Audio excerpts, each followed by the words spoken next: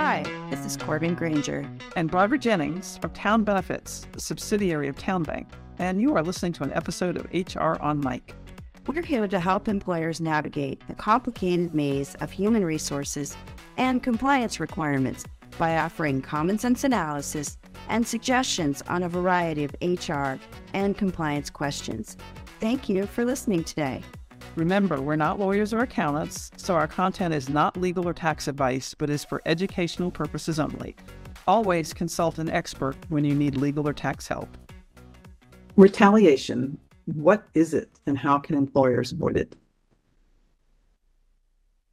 Corbin, just in case you haven't had any fun facts delivered to your inbox today, I just want to tell you that I have a fact for you. Really? I love fun facts. Yeah, and it really is kind of surprising, but here it goes. The number one charge that the EEOC deals with, that is employees and former employees against their employers, is retaliation. What? Really? Yeah, really. Actually, more than half, 56% of all charges that come before the EEOC include a retaliation charge. Whoa, that's crazy. And I'm sorry, I don't think that's a fun fact because the concept of retaliation seems so negative.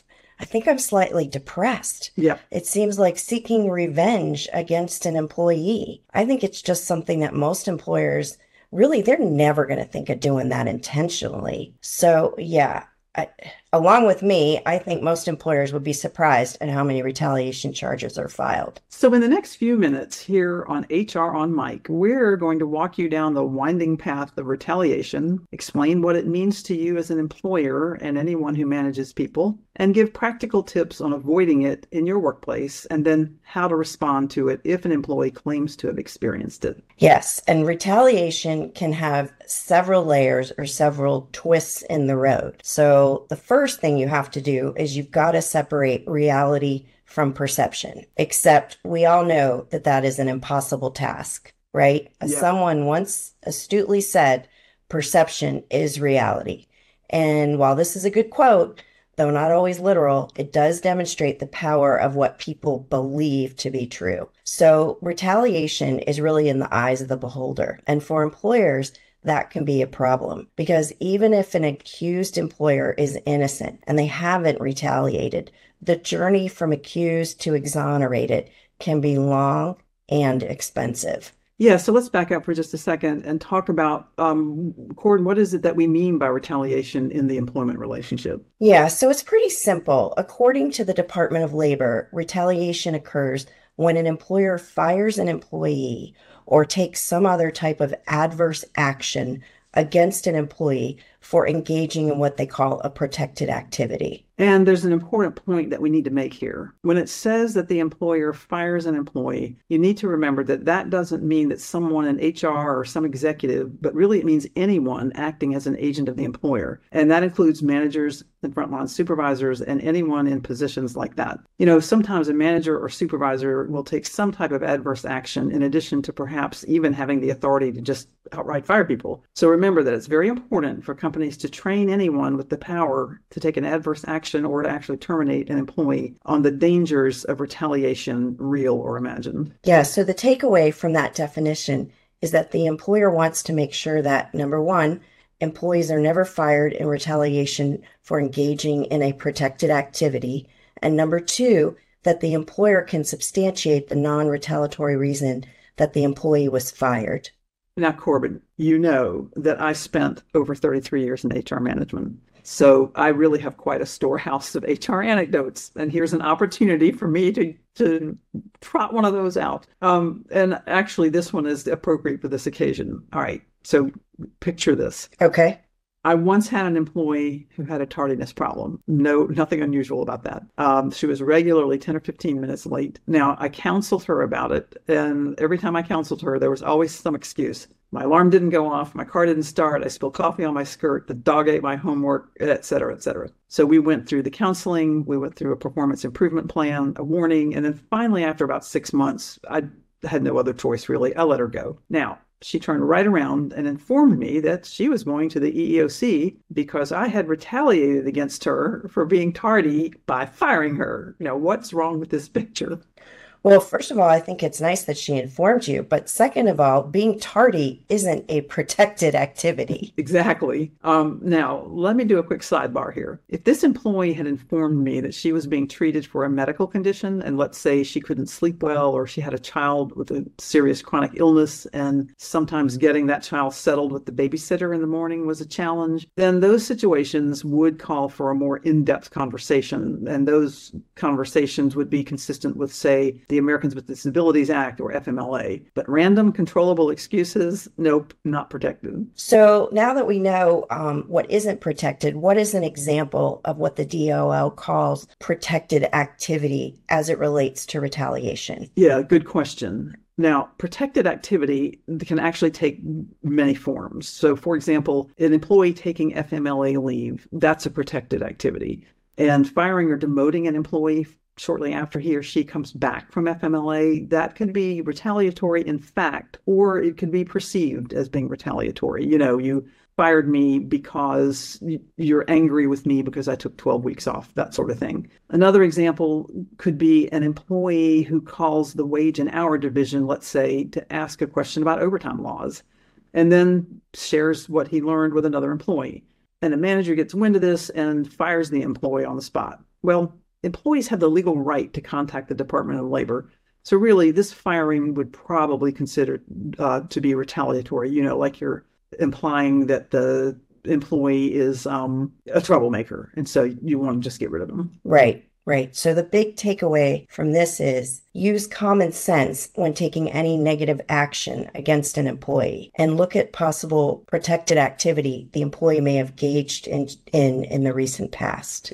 Yeah, so now here's another example with a little twist. You have an employee who's been having performance problems for the past few months, and you've been on the fence about letting him go. You realize that he recently complained to management about some safety violations on the shop floor, and it does occur to you that the timing might be bad because the employee has the right to raise questions about safety in the workplace. So, Barbara, are you saying that the company has to keep this person, this poor performer, employed? Not necessarily. The decision maker in this scenario, first of all, was smart to check on possible retaliation issues. But in this situation, I would recommend that she seek the help of a lawyer to help navigate a risky situation. Remember at the beginning, I talked about perception versus reality? This sounds like a situation where termination may be justified, but it also illustrates why it's so important to communicate with employees, counseling, coaching, documenting performance issues and that sort of thing. When an employee is terminated for cause, that really should not be a surprise to the employee. That's true. But however, in the mind of the employee, it's easy to see where he could perceive being fired as the employer getting rid of him for being a quote unquote troublemaker or something like that. I mean, the employee's perception can be perfectly wrong, but it can cause serious problems for the employer. And here are 3 questions along that vein that the employer should consider. Right. First question would be, has this employee engaged in any protected activity? Has the employee been subjected to an adverse employment action? And finally, is there a causal link between the protected activity and the adverse employment action? Or can the employer demonstrate that there is no causal link between the protected activity and the adverse action? Now, that's a long phrase, an important phrase, causal link. Can you define that for me there, Barbara? Right. Sounds like a painful medical condition, I know. Actually, a causal link means that the employee could establish, even if it's just in their own mind, that one activity one thing that they did caused them to be fired. Okay. Now, the reality is the causal link in most terminations or in kind of sound terminations would be employees' performance caused their termination. You should always be able to demonstrate that there was no causal link between engaging in a protected activity and then being fired.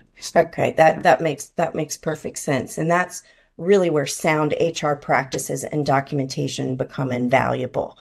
As an HR person, you're going to put yourself in a much better position if you can show that you have been counseling and working with this employee for a while, and you have contemporaneous documentation of your discussion and, of course, of your actions taken. Right. And so common sense one of my favorite things, common sense, and good HR practices would tell the employer to make sure that supervisors are trained in preventing the appearance of retaliation, that they understand the meaning of protected activity, and making sure that they know not to threaten an employee who is engaging in a protected activity. For example, saying something like, Corbin, I know you're approved for FMLA, but man, your absences are a real hardship. You need to watch your step. I know, harsh, right? Yeah. And I know those things happen, but those are foolish words, and managers need to know, managers and supervisors, never to say anything like that to someone who is in a protected situation. And finally, that supervisors need to understand that they represent the company, and the company can be liable for the supervisor's actions. Right. So if an employee is having performance issues, always address those issues with the employee and document the steps you have taken and any coaching sessions, discussions, warnings, that sort of thing. Right. And if an employee claims to have experienced retaliation, for example, he didn't get a promotion because he filed a workers' comp claim, do an investigation into the decision-making process. Who made the decision, what criteria was used, and how was everything communicated to the employee? Here's something important to note. If you listen to our library of podcasts, you may note that we mention retaliation in numerous contexts. And that's because a retaliation claim can result from negative action, such as a failure to promote or termination under numerous different laws. To recap what we've been talking about, employers should avoid the appearance of retaliation. They should communicate performance problems promptly. And as Corbin said, document. They should carefully and objectively investigate any charges of retaliation, and they should seek the help of a lawyer as needed. We hope that this episode of Town Benefits HR on Mike has been helpful. You may find additional topics of interest in our library. Thanks again for listening. If you enjoyed listening to this podcast as much as we enjoyed recording it, please give us a like. For comments, suggestions, or questions, please reach out to us at Town Benefits, and that's TOWNE. Our email address is townbenefitscompliance@townbenefits.com. And again, town is TOWNE. Products sold by Town Benefits are not deposits, are not insured by FDIC or any other government insurance, and they may lose value. We hope you enjoyed that legally required disclaimer and hope you have a sunny and successful day.